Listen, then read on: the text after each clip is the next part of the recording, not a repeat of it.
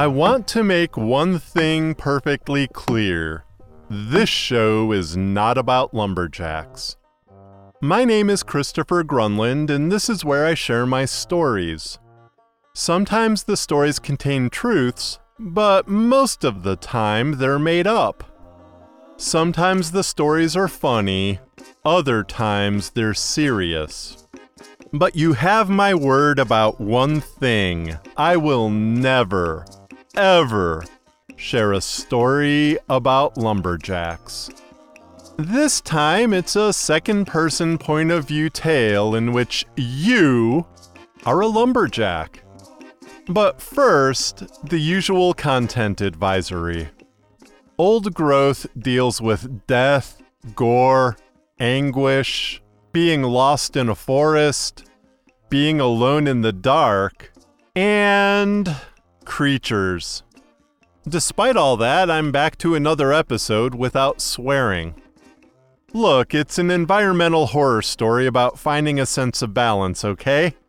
It's not even gory at every turn, more just creepy in its intent.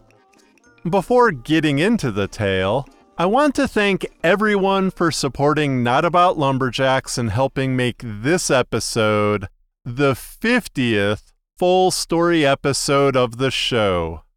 Yep, the Big 50. And to honor the occasion, I'm doing a giveaway without making you jump through too many hoops or forcing you to share things online and tagging people. I'm not a big fan of that, although you'll get an extra chance if you do. Share things, that is. But seriously, I'm not going to make you tag anyone because I hate that tactic. Anyway, people have been asking about Not About Lumberjacks t-shirts and other merchandise for a while. It's coming, but I'm not quite there yet. So this is your chance to be one of the few people on the entire planet with a Not About Lumberjacks t-shirt. Here's how it works. And this applies internationally. None of that contest only valid in the United States stuff. To get one entry in the random drawing, all you have to do is email me at nalstories@gmail.com, and that's N-A-L, like Not About Lumberjacks, so N-A-L stories, all one word, @gmail.com, and tell me your favorite episode or something you love about the show. That's it. If you email me and tell me that, and let me know you've shared this episode or your fave or something else you love about the show online somewhere, or that you're subscribed to my YouTube channel, newsletter, anything like that, and you'll get a second entry. Finally, if you're a Patreon patron, or sign up for my Patreon and let me know you did, you'll get a third chance. I'll do the random drawing on Saturday, December 23rd, and contact the winner then. And just so you know, all contact will be directly from me, so if you get contacted through an Instagram account meant to look like me, or any place other than nalstories@gmail.com, it's not me. I only mention this because I know that even when someone tiny does some kind of a giveaway, scammers try figuring out ways to exploit it. You'll know me by the email address and my babbling thank you for supporting the show. That's not as easy to fake. So that's it. And again, this applies to international fans of the show too. All right. Let's get to work. Old Growth. You've waited for over an hour for the skidder to arrive, to grab your piles of export logs and haul them off to the loaders. All the radios are silent, even when calling to other crews on the mountain. You wonder if it's a prank, despite your tendency toward a seriousness that instills apprehension in others from having needless fun when you're around. You're the one who retires early to your bunkhouse room, while others stay up late in the cookhouse playing cards. You're the one who reminds the crew to keep focus on sight, knowing that a wandering mind does not last long in the timber. If they are up to something, you'll make sure they regret it.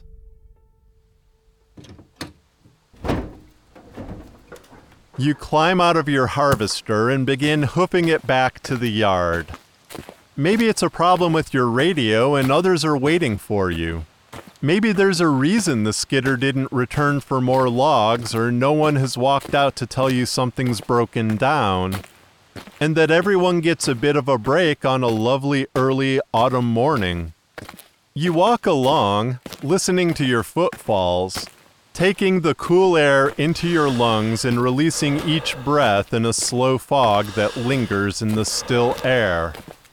Before you and to your left, all the way down the mountain, lie the efforts of your work. You tell yourself it will all one day come back. The same thing you tell yourself on every mountain you've helped strip bare. To your right, old-growth forest that doesn't come back the same way ever again, at least not in our lifetimes, not in many lifetimes.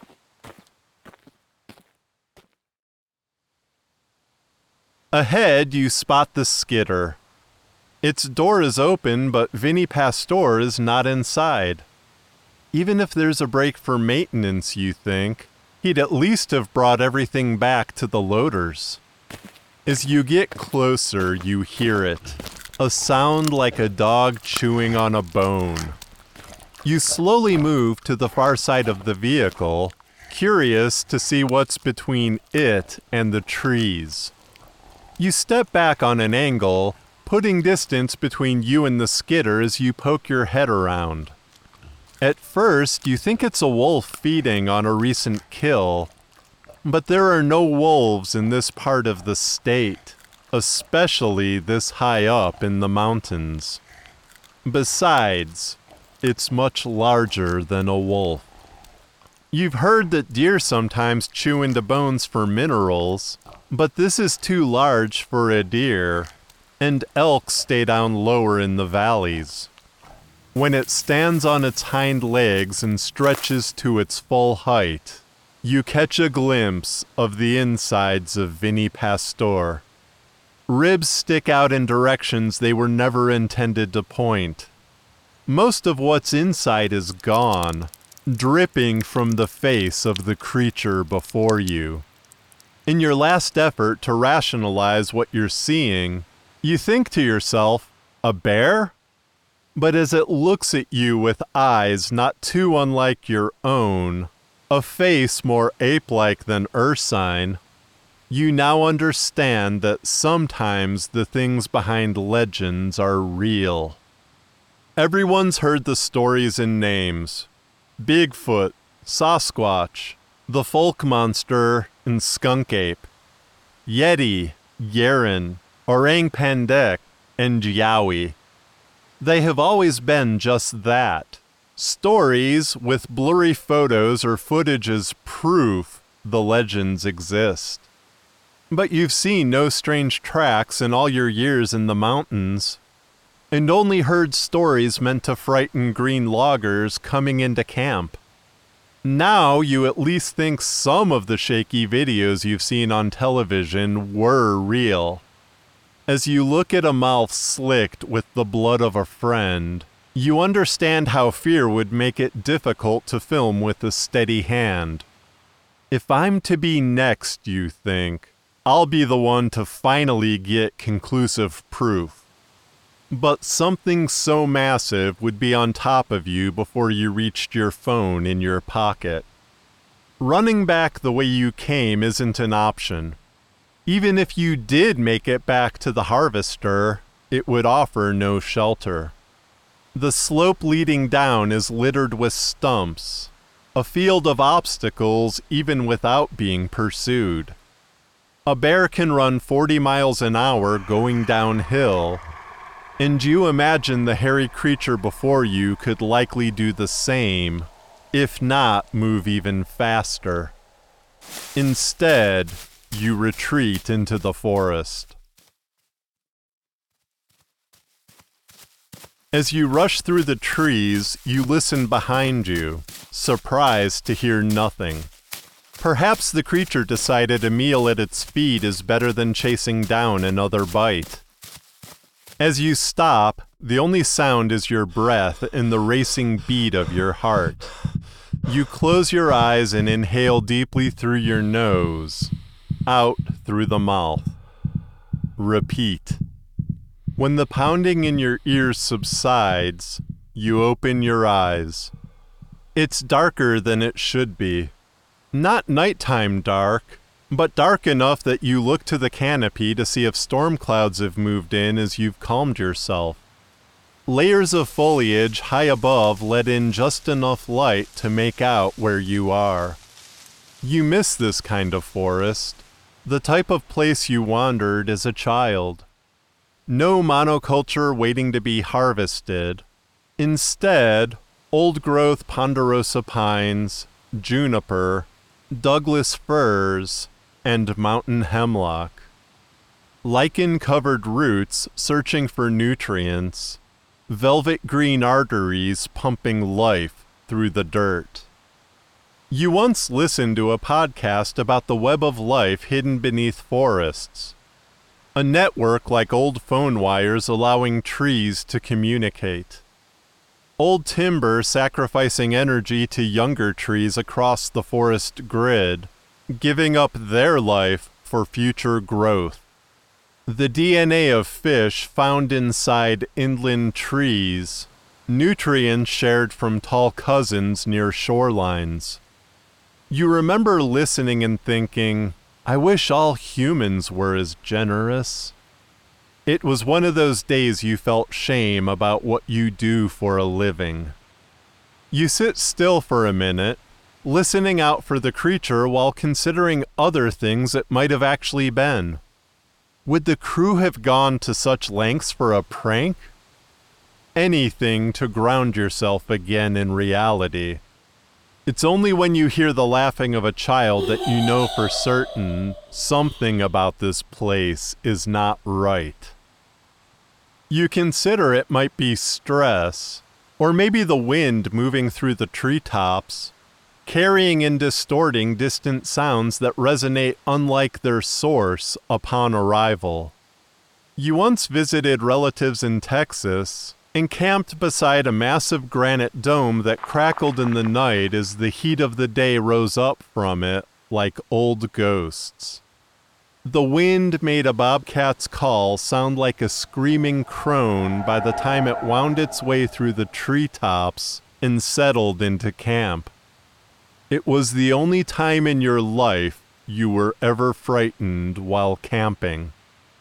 But when you hear the laughing child say your name, you know it's not just the wind. You run until catching a whiff of something familiar, thick and rich tobacco. The sticky scent lingers in the humid air, reminding you of your grandfather smoking a cigar after dinner and telling you stories about logging by hand. For a time after his passing, you even tried smoking a cigar after every dinner. But it was a thing that smelled much better than it tasted, especially the morning after. You spot the source of the smoke, a massive hairy figure sitting on a branch in a tree that doesn't belong here. The tree's trunk flares at its base like thick ribbons slicing into the ground. Embers from the inhabitant's cigar burn hot, turning into fireflies that float off into the darkness. You don't know whether to speak or turn back, but it doesn't matter. Something on the path before you rises from the moss into a crooked stance and fixes its eyes upon you. It's much smaller than the creature at the skidder feasting on Vinny. You look for a branch or stone, anything with which to defend yourself should it charge. It opens a mouth that looks like it could stretch wide enough to swallow you whole. You realize what you thought was bristling hair covering its body is actually grass. It holds a single bronze bell in each of its hands. The melody and tone begins pulling you into its spell. Follow me! Where the trail splits, a woman stands before you, waving you her way. You pull yourself from the chiming of the bells and do as you're told, figuring if it's to not end well, better it be at the hands of something you can comprehend than a twisted creature with a mouth full of fangs. When she turns, you see something move behind her, a tail. Following it up to where it connects at the bottom of her spine, you realize her back is a hollowed hull ringed with flaking tree bark like a dead tree. Still, you follow her over the hill. In the grove before you, an old woman bends over a bleeding tree stump, mixing potions in a stone bowl. She adds water and sap, ground leaves, and earth. Some of the concoctions are fluid and colorful, while others are viscous and brown. Salves are placed into small pots. When she's done, she gets to work. All the trees are bleeding, deep red sap oozing from gashes in their trunks. Some are saved while others bleed out, shriveling tightly until shattering into piles of sawdust. The potions are for all the broken animals. Beautiful, innocent beings gasping for breath all around. Like the trees, some are rescued while others perish. Beyond the marred trees and wounded animals lies a long tunnel of fire and earth, scoured by man. The old woman looks up after tending to a deer, which rises up on spry legs and leaps into the trees. She says, "I will not claim my actions don't matter because they do to this land and these creatures, but I can only do so much. Why must you do so much to keep me so busy?" You turn and rush down a green trail cutting through a forest that reminds you of visiting your relatives on the East Coast. What it must have been like to arrive on those shores, seeing new land after such a long and arduous journey. It smells like those family summer trips, rich earth and distant salt and sand. You were taught this is where the nation began, until discovering there were already many nations beyond that coastline. Before you stands a short man with hair like porcupine quills. He raises a bow and fires an arrow, hitting you in the stomach. You fall fast asleep. You dream a myriad creation stories, lore that carried all people forward no matter where they rose. In time, tales and science collide and merge, with many finding room for only one or the other, while others make space for both. Civilizations rise and fall. Some legends are lost to time, while others are carried with elders to new lands never to be forgotten. In faraway places, people come together to discover they're not so different. You dream about the Great Turn.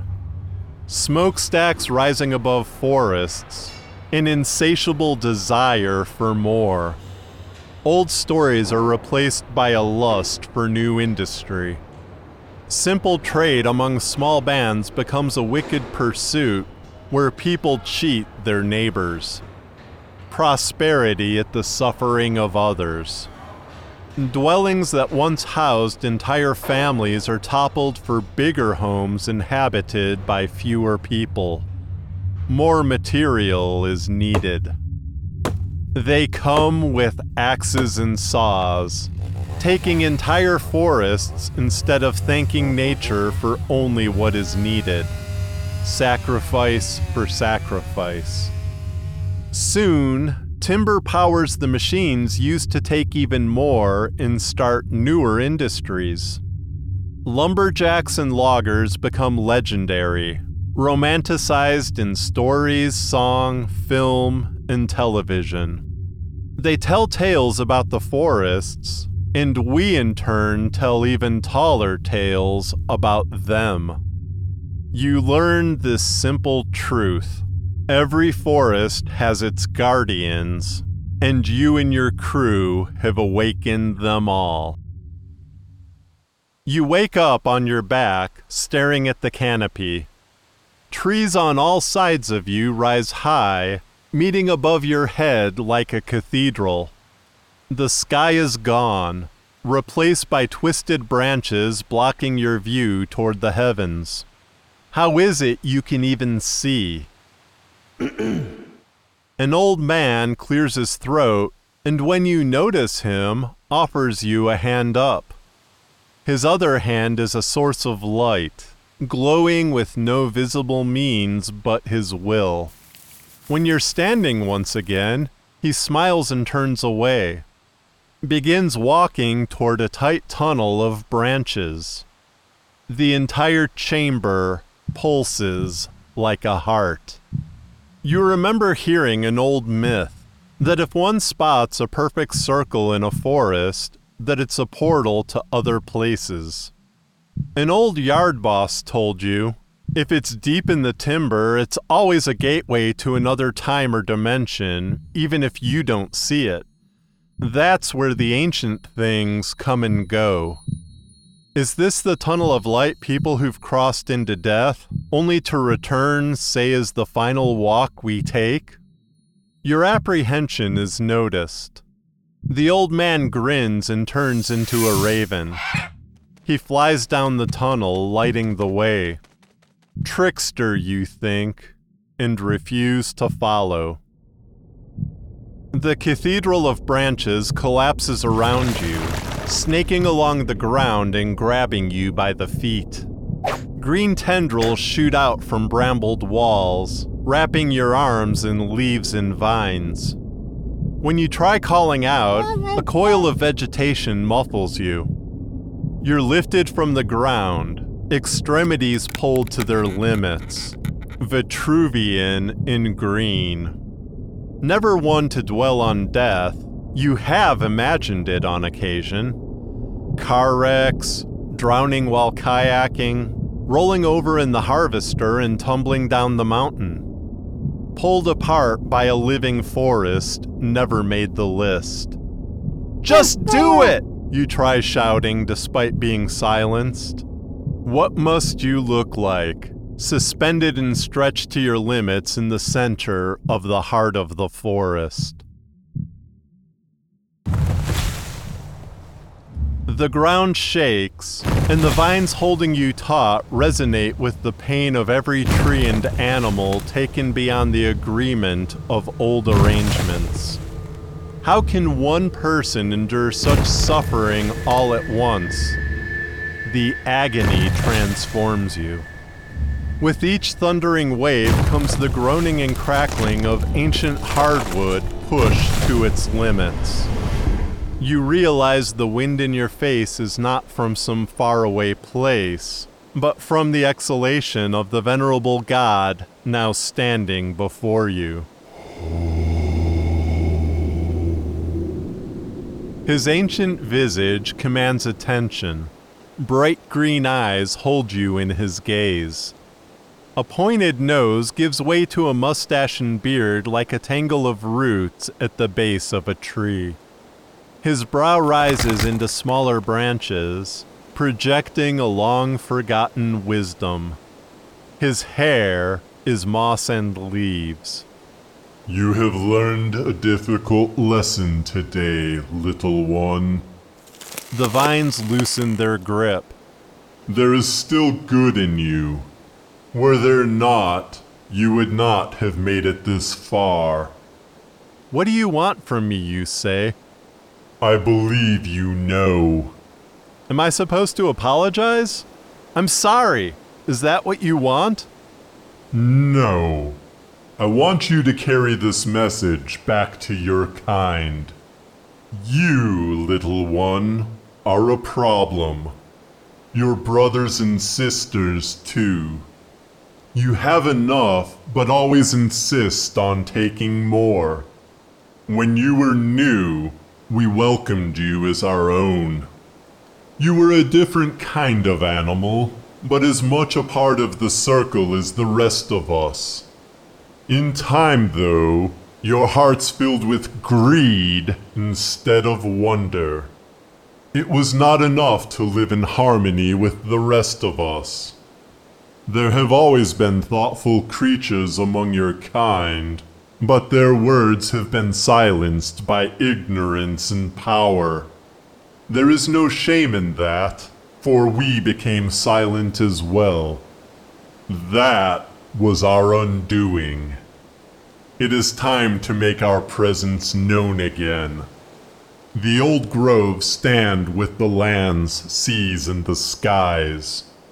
Where one is harmed, we all are harmed. Where one cries out in pain, so go us all. And we have grown tired of you. I don't know what you want me to do, you say. That is for you to figure out. I am not here to make demands on you, but to ask you to consider your place in the circle and what you might do to change things before it is too late. The vines holding you in the heart of the forest release their grip. Before you fall, the old growth god catches you in his hand and places you on the ground. Remember this, little one. As the ancient god departs, an old woman steps out from the inside of an elder tree that shouldn't be there. The ground is now a pond beneath your feet. You panic for a moment, expecting to fall in and be soaked, but your feet find purchase on the water's surface. You walk to the shore, where the old woman looks at you and smiles. She reaches up and touches your cheek. It is not often people make it this far, she says. You would be amazed by how many fight back, thinking they can win a battle with nature. Here and out there, harmony is the path to survival. In the long times, even we will be gone. Your life is not even a flash before our eyes. When she raises her arms, the far edge of the well-rooted grove is bathed in soft light shining through the trees. You hear the familiar grumbling of Vinny's skidder hauling logs. I have set things right, the old woman says. Now, you must do the same. You step into the light.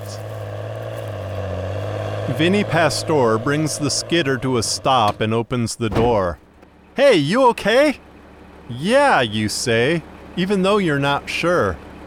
We were worried about you. Kept trying to call and got no response. What were you doing back there? I thought I saw something in the trees. Don't know what it would have been. Sure, we've scared almost everything off the mountain by now.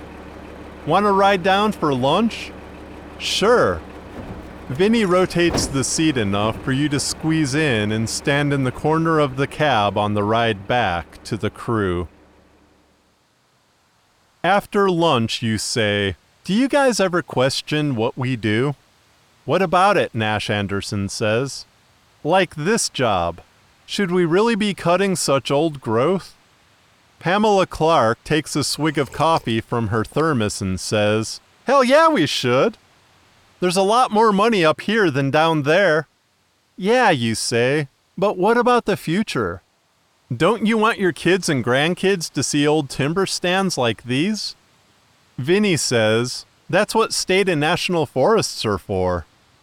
Dakota Grant winks at you and says with a grin, "You going woke on us?" "No, I just think..." "Think what?" "I just think there are some places we need to leave be." Your boss, Colton Lewis, looks down the mountain and says, "Too late for that." "You sure you're okay?" Vinny says. "You look like you'd seen a ghost when you came out of the trees." "I don't know what I saw," you say, "but I think we need to leave." "Leave what?" "The mountain." "Not happening," Nash Anderson says. "Then I need to leave." As you get up and walk off, Colton says, "Why don't you just finish out your shift? Ride back to camp and sleep on it. Take a day or two and think about things." But you keep moving, sidestepping the stumps of ancient trees you toppled with the harvester. "You're serious?" Colton says. "All right, fine. We'll pack up all your crap and mail it with your final check." You stop and turn back for a final look at another forest that will soon be gone. It may fall, but others still stand. As you walk down the mountain, you think about where you stand in the circle and how you will use your voice to speak for those who cannot.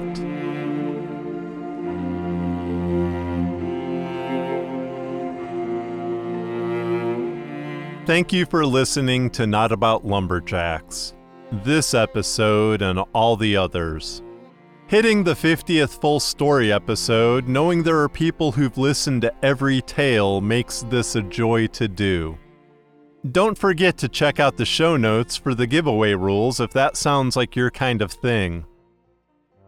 Theme music, as always, is by Ergo Fizmiz. Story music was licensed through Epidemic Sound.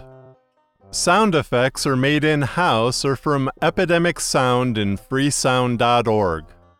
I also got some of the woodier sound effects in this episode from Blue Zone Corporation. They have some cool stuff. Visit NoLumberjacks.com for information about the show, the voice talent, and the music. Also, for as little as $1 a month, you can support the show at patreon.com/cgrunland. And remember, if you're a patron or you sign up, you'll get an extra chance in the t-shirt drawing. In December, it's the annual Christmas episode.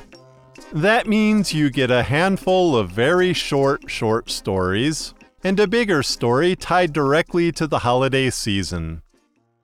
Until next time, be mighty and keep your axes sharp.